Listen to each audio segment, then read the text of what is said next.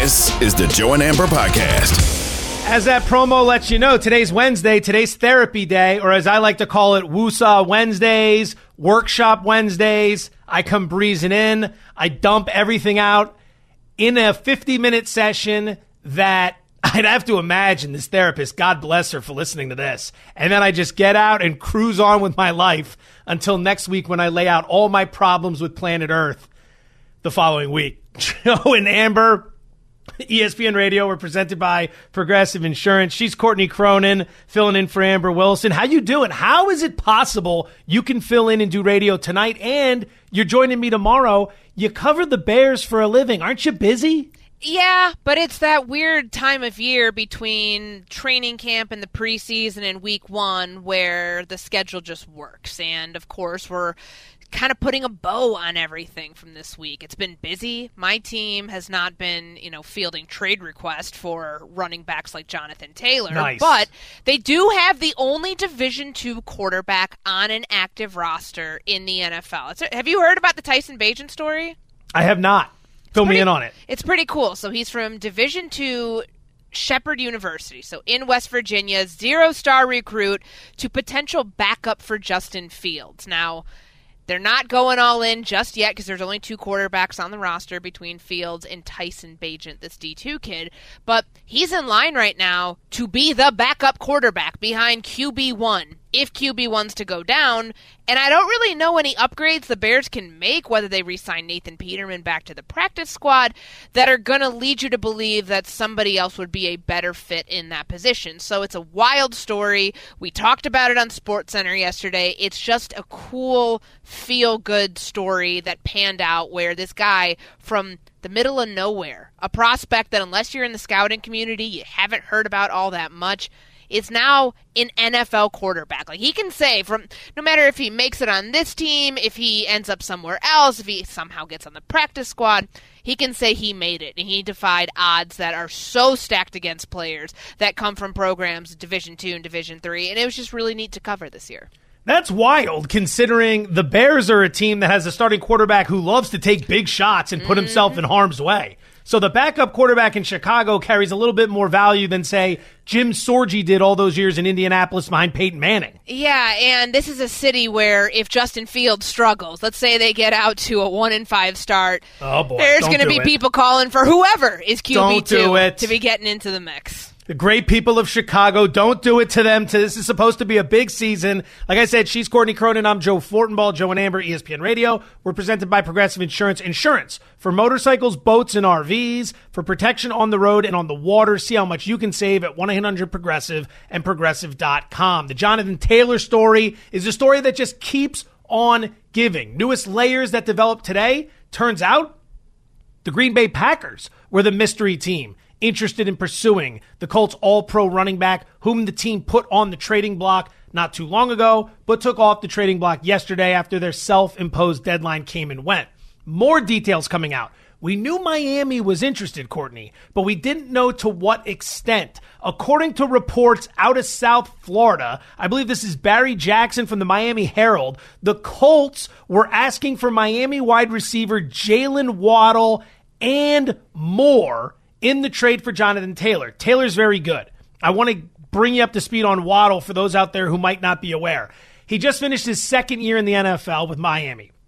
He's from Alabama. He was the number 6 overall pick. He's only been in the league 2 years. Year 1, as a rookie, 104 receptions, 1,000 yards, 6 touchdowns. Last year when Tyreek Hill came in, he only caught 75 passes for 1,356 yards and 8 touchdowns. Kid can play. What is Indianapolis thinking here? Did they think they'd be able to pull something like this off? This is such a wild trade request. I don't even have words for it. This is something where you're like, how much do you want my salary to be? How about $1 billion? Just like throwing like the dumbest things out there to see if anybody is willing to bite. This is a team who has an owner who said that if Jonathan Taylor stopped playing in the NFL, if Jim Irsay, died tomorrow, that the NFL would move on and nobody would miss Jonathan Taylor. So teams know that, and then they know that the asking price is something so astronomical. Like, it's a non sequitur. None of this adds up to where it's like, well, you don't really value this player, but what you want in return is the sun, the moon, the stars, the earth, Mars, anything. And I just don't understand how I don't think they were actually serious about this whole thing at all. I think that they are trying to send a message to Jonathan Taylor, the messaging that comes out continually from Indianapolis, even with Chris Ballard, their GM, saying that this situation, quote, sucks. He's admitting that they have gotten to a level where this is beyond repair and it's terrible for the franchise. He's still saying, oh, well, we won 4 games last year. We won 4 games. He still has pain in his ankle. He's still throwing barbs at the guy who wants out of there, and that you won't trade with a realistic price behind it, and it continues to get messier, and I don't honestly know when it's going to end.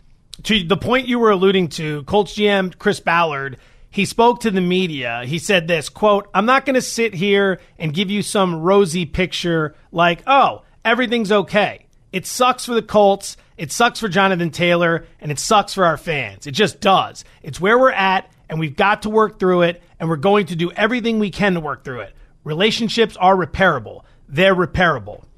Saying it the second time at the end sounds like he's trying to convince himself that, like, yeah, I think we can repair this. I think. He's doubling down on something he knows is not going to work out. And this is a throwaway season for the Colts anyways. They're not supposed to be very good, but you do have a rookie quarterback you're trying to break in Anthony Richardson.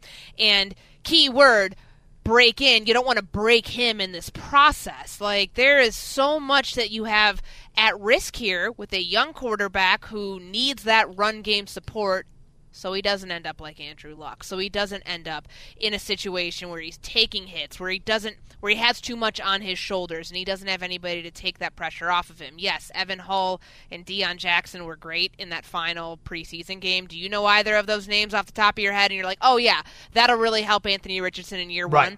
I haven't even looked to see if either of them made the active roster. That's where we're at right now. So it's a situation that's unfortunate, and it's unfortunate for Jonathan Taylor because you're wasting the prime years of your career based on how this thing is playing out with the franchise that has the rights to you. Now they are starting you on the pup, so you have to miss 4 games at minimum. Even if you got traded, you'd still have to be 4 games on ice for whichever franchise were to get you. It's just, it sucks. There's literally... Chris Ballard put that eloquently when he decided to succinctly sum up how this whole situation has gone out. Yeah, now we heard just now from Chris Ballard what he had to say about the situation. Chris Greer is the general manager of the Dolphins. Here's what he had to say on the report that the Colts were interested in wide receiver Jalen Waddle. You said 95% of what's reported is inaccurate, so I got to ask you, did the words Jalen Waddle come out of Chris's mouth? Again, I'm not going to go into discussions that were talked about with stuff, but God, man, you're a dog on this, huh? but yeah, Jalen Waddle would not be available to anybody. It wouldn't matter who they called about. It feels like a team that is dealing with a problem that was totally avoidable. Totally avoidable. If the owner doesn't say what he says about the running back position earlier in the summer, this doesn't spiral to where it spiraled to. I am convinced this whole argument we've had all summer long about running backs and whether or not they're devalued, it has been so insulting to be a running back and listen to this because we're using words. We're not necessarily saying, well, the position's been devalued. We keep talking about how they're just not worth as much. It's the position doesn't carry the prestige it used to. Every way you slice it down, running backs are just constantly being insulted in the sense of it's like, well, they're just not going to be worth what these other positions are worth. And I think they're all taking it personal now. And then when Irsay came out and said what he said, that just kind of lit the fuse for everything that's taken place in Indianapolis. And he's the reason that this is spiraled into a situation that feels beyond repair. Like, I know that Chris Ballard says he believes that they can fix it. They can't. They're not going to be able to fix this. I don't think Jonathan Taylor ends up playing for the Colts this year. I think he sits out, and hopefully he's not in a Le'Veon Bell situation where he can, go somewhere else next year, and hopefully they don't franchise tag him. Like, it just seems like the Colts are trying to, It's the battle of who can get the last word in here. And Jim Irsay cannot shut up quick enough to continue to put his foot in his mouth. And the moments that he has tried to walk it back, he's only stepped in it further. And here we are on the eve of week 1 with Jonathan Taylor on the PUP list. So even if they did work things out, they'd still have to keep him there for 4 weeks. And it's just going to hurt your quarterback. And frankly, it hurts the entire team. There are teams around the NFL like Seattle, Cleveland, Jacksonville, who have had a relatively quiet summer. All right, these teams have just kind of gone about their business. You've heard a peep here and there, but not a whole lot. Then there are teams like the Colts, the Bills, and the 49ers who are making news every which way at every turn. The Niners and Nick Bosa, the best defensive player in the league. Are they going to figure out a contract extension? Because this situation seems to be percolating as we speak. It could be getting even worse in San Francisco. We're going to talk about that next. She's Courtney Cronin. I'm Joe Fortenbaugh. This is Joe and Amber on ESPN Radio. Joe and Amber, the podcast.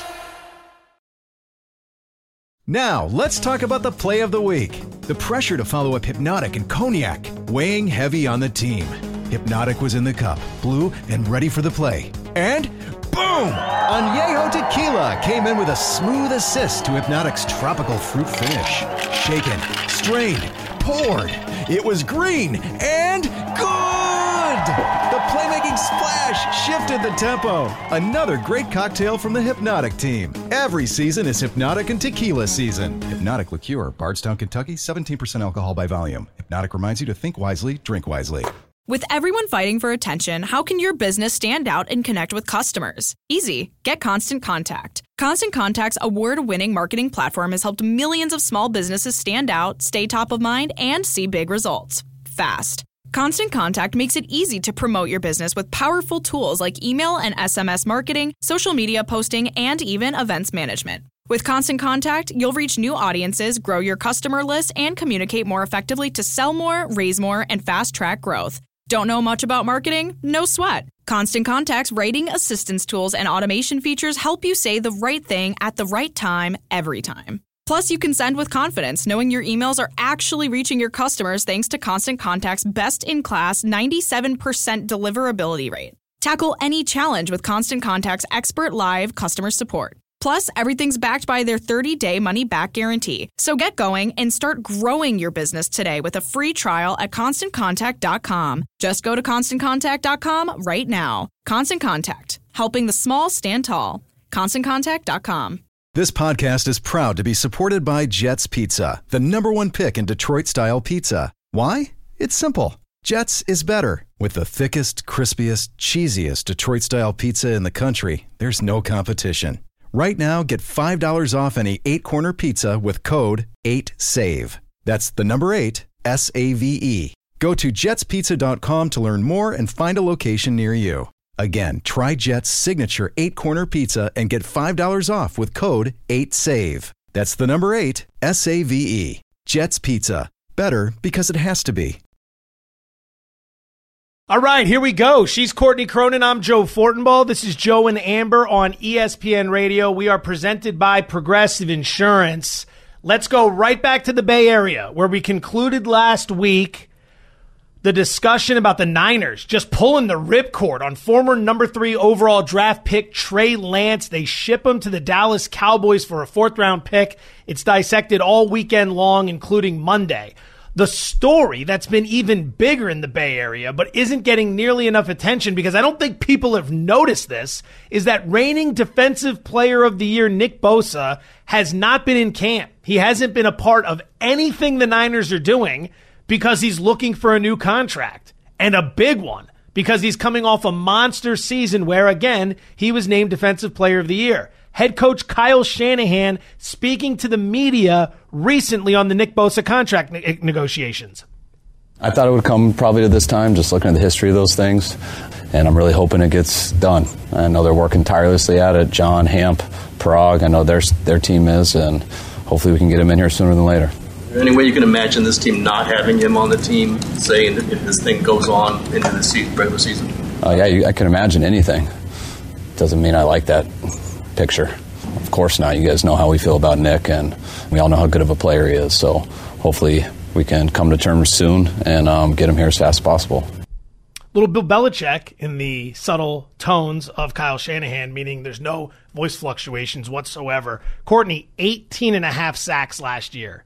18.5. He has had 34 sacks over the last 2 seasons, and that includes missing a game. So 34 sacks in his last 34 regular season games. That does not include all the QB pressures. That does not include all the penalties he induces. Guys jumping off sides, guys that are holding him, guys that chop block him, all that stuff. How concerned would you be if you were in the Bay Area right now covering this story about whether or not the Niners get this deal done? Considerably, because you think about the additions that they made around Nick Bosa this year. Javon Hargrave was their big fish free agent, so they upgraded the interior of that defensive line. And Nick Bosa is the best pass rusher in the NFL. Like, you can think if he's not, I don't know. Some people get in that conversation, is he the best defender? Is he this? Is he that? We know for a fact he is the best pass rusher in the NFL. They need him out there, and I would get I would be furious if I'm a San Francisco 49ers fan, wondering what the heck is taking so long. Of course, it's contract, it's the structure of it, it's the amount of years, it's the guarantees. He wants to be the highest paid player in the NFL. Aaron Donald currently holds that title. He makes just under $32 million a year. Nick Bosa's in that category. If we're splitting hairs here over the way that something's structured, like, that's just silliness. You needed him in camp, and now that time is come and gone, you're dealt now with getting him in for week 1. You are hopeful that a player like that doesn't need much time to ramp up because he's an NFL player. He's been working on his own, on the side, keeping his body in shape. But this defense will look drastically different if its best player is not there. So, of course, you can understand why Kyle Shanahan, Mr. Monotone there, God, he's been catching strays for a week now after the Trey Lance thing fell through. So that's an admission of, hey, we screwed up here. The decision-making wasn't great, and then we bring in all of his other decision-makings over the last couple of years, the last decade of his career, and now this, it doesn't look good right now. And he's not the only one. I mean, Chris Jones is in a situation with the Kansas City Chiefs where they don't know whether he's going to be there for week 1, despite their general manager, Brett Veach, saying, yeah, I think he's going to be back. We're hopeful. 49ers are also hopeful with Nick Bosa, but right now, no progress is no news, and that's not a good thing for the 49ers. There is no better market in the country to make mistakes than the Bay Area because the media is not coming at you at all. No one is going to come at you at all. I was there for 6 years. I watched it. It is staggering how much they will let you get away with. Shanahan will be held up in the highest of regards, and he should be in a lot of sense, because he came in after the Jim Tom Sula, Chip Kelly back-to-back run that was just a disaster. He stabilized the organization. But you swing and miss on Trey Lance. If you followed anybody who's talking about anything up there, prior to anything happening with Trey Lance, it was just defensive Trey Lance, defensive Trey Lance, defensive Trey Lance. Then they cut him. Then all of a sudden, here comes the waterworks. Trey Lance couldn't do anything in practice. Trey Lance was terrible here. He was terrible there. All the stories come out. And no one's going after Shanahan for the miss. That is a huge miss. You make that miss in New York, Chicago, Philadelphia, Pittsburgh, Boston, they're coming for you. In the Bay Area, it's like, oh, well, they got a 4th rounder for him, so at least they figured out how to make something happen. And they were even surprised they could get that much for him. Right. Which is just an absurd proposition when you gave up 3 first-round picks and a day 2 pick to get him. Yeah. And the Bosa deal should be done. Let's be honest here. He was the number 2 overall pick in the 2019 NFL Draft. He went right after Kyler Murray. He's played 4 seasons with the team. This is going to be the season with the 5th-year option. You knew this was coming. You knew you were going to have to break the bank for this player. Aaron Donald, like you said, is the highest paid non-quarterback in the NFL. Average annual value, $31.6 million. Tyreek Hill right behind him at $30 million. If you go inside Aaron Donald's deal, which I'm going to try to do right now, he ended up signing a 3-year, $95 million deal with the Rams. You have got to come out and break the bank. The fact that you're even dancing around on this means either A, Bosa is asking for something completely ridiculous, or B, you're trying to nickel and dime him. And this should be a situation that is done if you're in the Bay Area right now. You're contending for Super Bowls. You don't have time for guys like this to be holding out, thinking about not playing for you in week 1. I don't understand why teams take this stuff down to the wire. You're expecting the other side to blink, and most times it ends up being the team that, for a player like this, we're not talking about any other position other than the running back. It's usually that this stuff ends up getting done at the 11th hour. But why do you have to take it to that level? It's just so disingenuous. Deadlines create action. The thing with this is it's like this is what the whole point of the draft is. Hit on a star player and then pay them. All right, we're going to tell you the best and worst case scenarios next for two key teams in the NFL. Patriots, Packers. She's Courtney Cronin. I'm Joe Fortenbaugh. This is Joe and Amber on ESPN Radio.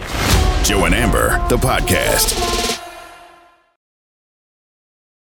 Enjoy all your favorite sports like never before at BetMGM. Sign up using code FIRSTTAKE and receive up to $1,500 back in bonus bets if you don't win your first bet. When you register with BetMGM, you'll get instant access to a variety of parlay selection features, live betting options, and the best daily promotions in the business.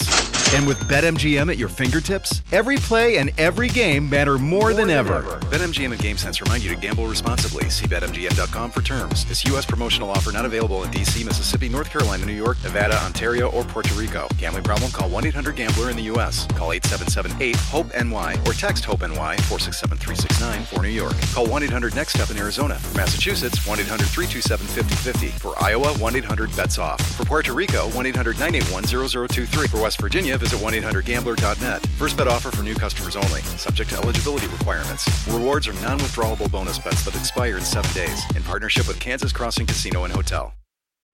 We all know breakfast is an important part of your day, but sometimes when you're traveling for business, you end up staying at a hotel that doesn't offer any. You know what happens? You grab a cup of coffee and skip the meal entirely. We've all been there. But if you book a room at La Quinta by Wyndham, you can enjoy their free Bright Side breakfast featuring delicious baked goods, fruit, eggs, yogurt, and waffles. And really, who doesn't want to start their day with a fresh, hot waffle? Tonight, La Quinta, tomorrow you shine. Book direct at lq.com.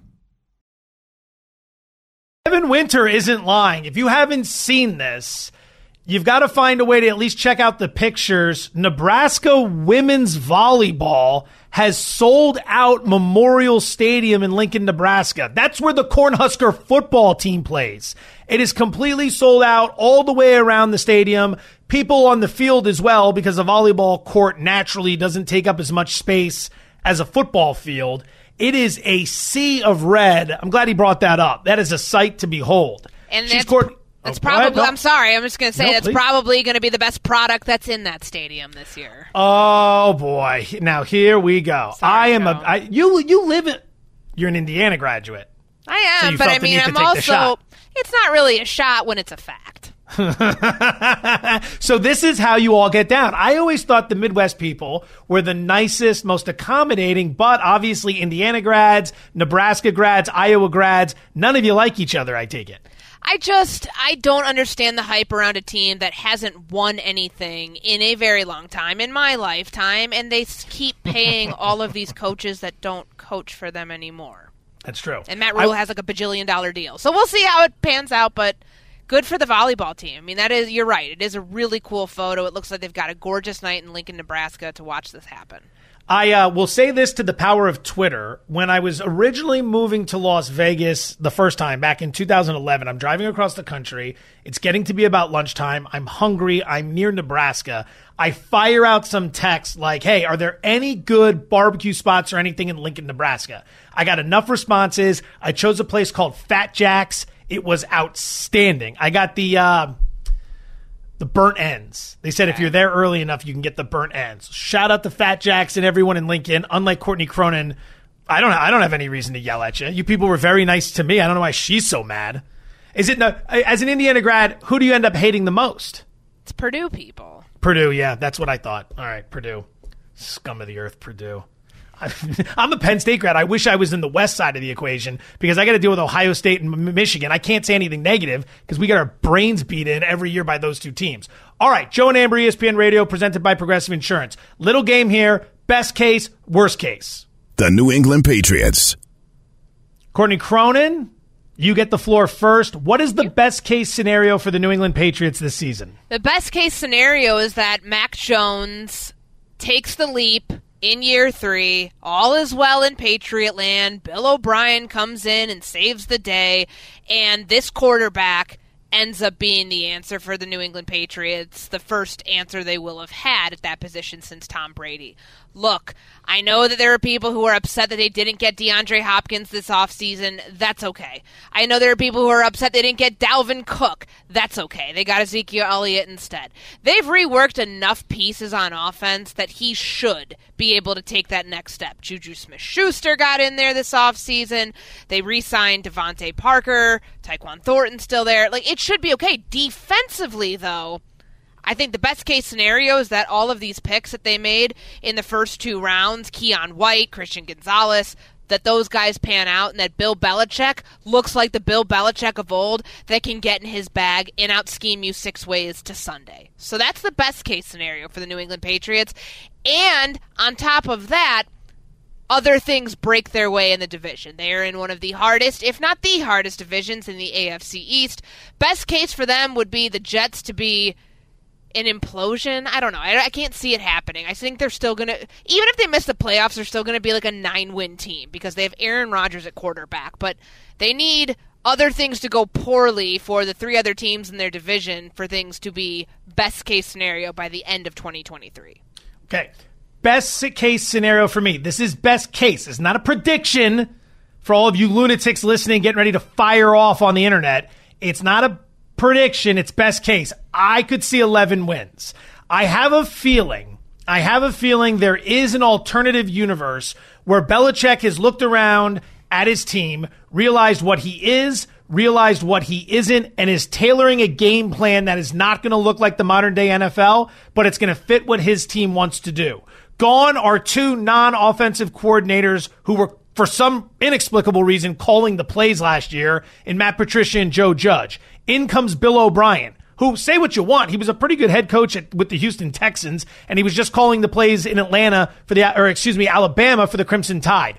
I could see a world where the Patriots have a game plan that works like this. We are going to have an elite defense this year, and there's a case to be made that they are loaded defensively. We are going to run the football, and we are going to put our quarterback in very manageable situations. We're going to grind the clock. We're going to make these games ugly. We're going to try to keep it within 1 possession, and then we're going to steal it from you late if we're not already winning it. That is my best case version of what we see with New England this year. What is your worst case version for the Patriots? A 6-11 finish, and Bill Belichick being on the tail end of his career there. Worst case is that they go nuclear option. They lose a lot of games this year, bottom finish again in the AFC East, and that Robert Kraft says, you know what, I've had enough of Bill calling the shots here and moving on from Bill Belichick. I can't imagine a world in which that happens, which is why I'm going worst case here. Yeah. But that would mean the failure of Bill Belichick, not only a coach, but also general manager, of picking Mac Jones, because that means that they would be in position next year to go get a quarterback, or at least need one if Mac Jones isn't going to be your guy, whether that's a veteran, whether that's going back to the draft. It could all be for naught. All the moves that they made to try to support this quarterback, if it's a 6-11 finish, because it probably means that there's a change in the leadership. Okay, I gave you 11 wins as the best case scenario. Worst case scenario, I think they might be the last team to win a football game. They're going to, and you can bet this in Las Vegas, 20-1, Patriots are the last team to win a football game. They open with Philadelphia and Miami back-to-back at home. Then they're at New York to take on the Jets, at Dallas to take on the Cowboys. That's a reasonable 0-4 start right there. They're going to be dogs in all 4 of those games. They will host the Saints on Sunday, October 8th, where they'll be a favorite. Then they go to Las Vegas to play the Raiders. It's winnable. Host the Bills, at the Dolphins. It could be a very daunting start. Mac Jones could not be the guy. Bill O'Brien might not be the savior they're hoping for. And oh, by the way, hardest schedule in the NFL this year. If you look at opponents' win totals in the eyes of Vegas, there's no team that's got a harder schedule this year than the New England Patriots. I could see 3 to 4 wins, a complete disaster. Mac Jones isn't the guy. And then we're talking about whether or not Belichick should be brought back. She's Courtney Cronin. I'm Joe Fortenbaugh. This is Joe and Amber on ESPN Radio. We're presented by Progressive Insurance. We're playing a little best case, worst case scenario. We just handled the Patriots. Let's move to the Green Bay Packers. In the eyes of many, at the start of the summer, to be the worst team in the NFC North, the tide is changing on that as of right now. Courtney, you cover the Bears for a living. You know the NFC North very well. best case scenario for the Packers? Is that they don't drop off from where they were at with Aaron Rodgers. And yes, they missed the playoffs last year. Rodgers didn't look like himself, the guy who won back-to-back MVPs. Well, he was also not invested. So go like 2 years back, that they are not that far off from that level, and that all of the years sitting, waiting, wishing for Jordan Love to get in at quarterback, that it all paid off and that there wasn't much of a change drop-off at the quarterback position, because this is a wide-open division in ways that the division we were just talking about was not with the AFC East, that Green Bay runs the table, and that it might take 10 wins to win the NFC North. That is best-case scenario for Matt LaFleur and this team. Best-case scenario for me, I bet this, they win the division. They win the division, they get to the playoffs. Maybe they win a playoff game if they somehow draw a weak wild card team. I don't know if there will be a weak wild card team, because those teams could be Seattle, the Cowboys, you name it. But I think that's your best case scenario. The mindset here is that Rodgers is gone and this team is in the tank. They can play defense. They've got a two-headed beast at the running back position. They've got a pretty talented young wide receiver. And maybe it turns out Jordan Love isn't terrible. There is a world that exists where Jordan Love is a competent quarterback. And if he is, are we really ready to anoint the Detroit Lions the cream of the crop in the NFC North? They look like it. But they got problems with the kicker position right now. And I know that sounds funny, but Detroit's coming into the season with issues on defense as well. Chicago won 3 games last year. They're on the rise. But are they ready to step up? And then Minnesota, 13 wins last year. They go 11-0 in one-score games. They are going to come back down to earth to an extent. Best case scenario for the Packers is winning the division. What's the worst case scenario? That they really do have to hit reset. That it becomes a bottom finish, 6-win, 5-win, bottom of the barrel in the NFC North, and that they don't get to go about this rebuild quietly behind the scenes. It wasn't even a rebuild. A rebuild's where you siphon off veterans. That's what they'd have to do if they end up not doing well this season, if they end up getting swept by a team like Detroit or any other division opponent, and if Jordan Love's not very good, because for 30 years they had quarterback stability in Green Bay. The unknown is a scary place because they don't experience it all that often. So if Jordan Love ends up not being the Rodgers to Brett Favre, how he was in filling in for him and taking over in the mid-2000s, then that's going to be uncharted waters for this team that's going to have to figure it out, and that's a scary place to be with Brian Gutekunst leading the way in the front office and with Matt LaFleur having gone to all those NFC championships in a row and then in weird territory where they're not a good football team. Worst case scenario for the Green Bay Packers, they win 4 or 5 games, Love stinks, LaFleur gets fired, Rodgers and the Jets win the Super Bowl. Nothing would be worse than that. Being bad is one thing. Rodgers and the Jets end up having a ton of success in winning the Super Bowl. You got to watch that happen. That would be an absolute killer for the organization. Ooh, I've got one final thing. Yeah. If Aaron Rodgers gets hurt, I'm not putting that out there, but if he gets hurt and doesn't hit that 60% of playing time threshold, that conditional second stays a second-round pick. Could get even worse for them. That's very well done. Very well done. Speaking of quarterbacks, one who was banged up, doesn't look like it anymore. Joe Burrow back at practice, but will he be fully ready to play in Week 1 in a tough matchup in Cleveland against the Browns? We'll talk about that next. She's Courtney Cronin. I'm Joe Fortenbaugh. This is Joe and Amber on ESPN Radio. Joe and Amber, the podcast. 10 seconds on the clock. How many things can you name that are always growing? Your relationships, your skills, your customer base. How about businesses on Shopify? Shopify is the global commerce platform that helps you sell at every stage of your business. From the launch your online shop stage, to the first real-life store stage, all the way to the did we just hit a million orders stage. Shopify's there to help you grow. Sign up for a $1 per month trial period at shopify.com/network, all lowercase. Go to shopify.com/network now to grow your business, no matter what stage you're in. Shopify.com/network.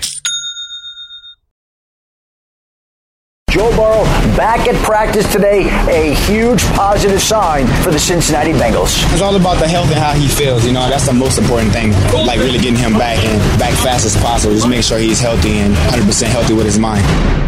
Alongside Courtney Cronin, my name's Joe Fortenbaugh. This is Joe and Amber on ESPN Radio. Yep, you heard it right. Joe Burrow, starting quarterback, Cincinnati Bengals, back at practice.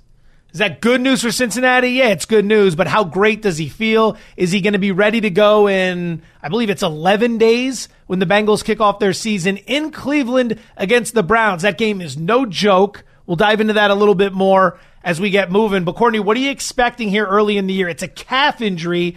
The Bengals have played it coy, and they've also had him out for quite a bit. He was a part of none of the preseason. They have gone very delicate with this approach. It's the right approach when you got a quarterback like that. But you got people out there talking about the fact that Burrow needs to think about getting the bag, getting paid, taking the risk playing early in the season. I don't think he's made up like that. I don't think that's how he thinks. I am very surprised that he went back to practice. And again, no injury reports are out yet, so we won't know truly in what capacity and what all he did. I thought that he would not step foot back on the field until he got his new contract. So this one is a little surprising to me that he is, we saw the video of him trotting out there, helmet in hand, and he apparently went through a practice. It scares me because he doesn't have the protections, and we don't, in terms of financially protections. And I just worry about that. And I worry about the fact that calf injuries, where your calf is, I don't know. Maybe I'm the only one, Joe. My mind always goes to Kevin Durant. Remember that calf injury he had in 2019? And everybody's like, oh, man, it's a calf injury. Hurry up and get back out there. How bad can it be? How bad it was turned into him rupturing his Achilles in the NBA Finals. And I hope it doesn't go there. I'm not a doctor. I don't know the severity of this thing. But if it does, then this will be something we all look back on with regret. The only reason I have some faith here is that all these weeks that went by where Joe Burrow was out of practice and they had their backup quarterbacks running the show, they didn't end up signing anybody. They kept the roster with Trevor Siemian and Jake Browning. It's not like, man, we know Joe Burrow's going to be out for an indefinite amount of time. Let's go find somebody. Let's go sign somebody. Let's go trade for somebody. So that gives me hope that it's not as bad as it sounds like it could have been. But again, we won't know until we see that injury report next Wednesday, and you just hope that they're being limited and cautious with him, because we remember what happened last year when he missed all that time in the preseason with the appendectomy. He comes in and he gets lit up in week 1 in that overtime loss to the Pittsburgh God, Steelers. They were awful in that game. What, they have 6 turnovers in that game? He threw the Steelers had no business winning that game. He threw 4 interceptions. He looked terrible. Whew. I think 2 were returned for touchdowns, right? Yeah. He got sacked 100 times. You're this Bengals team stinks, and then they quickly turned it around and ran through a lot of teams on their way to the AFC Championship game. Start of the season, no joke for Cincinnati. They're going to be in Cleveland where they're 2.5-point favorites. I like Cleveland in that game. I have been very clear that I think the Cleveland Browns are going to be a much more formidable out than people realize this season. Maybe that's just me. Maybe I'm going to embarrass myself by season's end, but I think they're legit. And then week 2, you're going to host the Baltimore Ravens. 0-2 is a possibility. Not saying it's going to happen, but it is a possibility for Cincinnati given that schedule and Burrow's status. Super Bowl or bust. That's the only way to say it in Cincinnati. And there's nothing negative about that sentiment. You want to be Super Bowl or bust. Means you're legit. 2 years ago, you lost in the Super Bowl. Last year, you lost a tight one in the AFC Championship game. Anything short of a Super Bowl win, they're going to be disappointed in Cincinnati. Good news is if you survive the opening 2 games, the next 4, host the Rams, visit the Titans, visit the Cardinals, host the Seahawks, bye week before you play the Niners and the Bills back-to-back. So 4-2. 4-2 looks reasonable for Cincinnati heading into the bye. And if that's the case, at that point in time and Burrow's healthy, they're going to be positioned quite nicely to do what a lot of people think they can do this year. Yeah, I go back to what Jamar Chase floated out there in training camp. You remember that interview he did where he's like, we could survive, and I'm paraphrasing, more or less to week 5 without him. Was he throwing out week 5 because he knew that he was hearing that behind the scenes, that might be the way that they want to slow play this thing? I don't know. I'm not trying to speculate on what he was saying versus what it actually means, but you've got to go slow with this thing. And I just hope that the fact that he took the practice field today indicates he's further along than we realize because we haven't heard from him. I don't remember the last time. It was probably July when they started training camp, and he was talking about the contract and the fact that he felt like it'll get done when it gets done. That's what you got to see first, but beyond that, I really hope that he's in a spot where he's not pushing this thing. Just got to get onto the field week 1 because he's going to get paid. He should get paid without it, and I just don't think this team can risk it.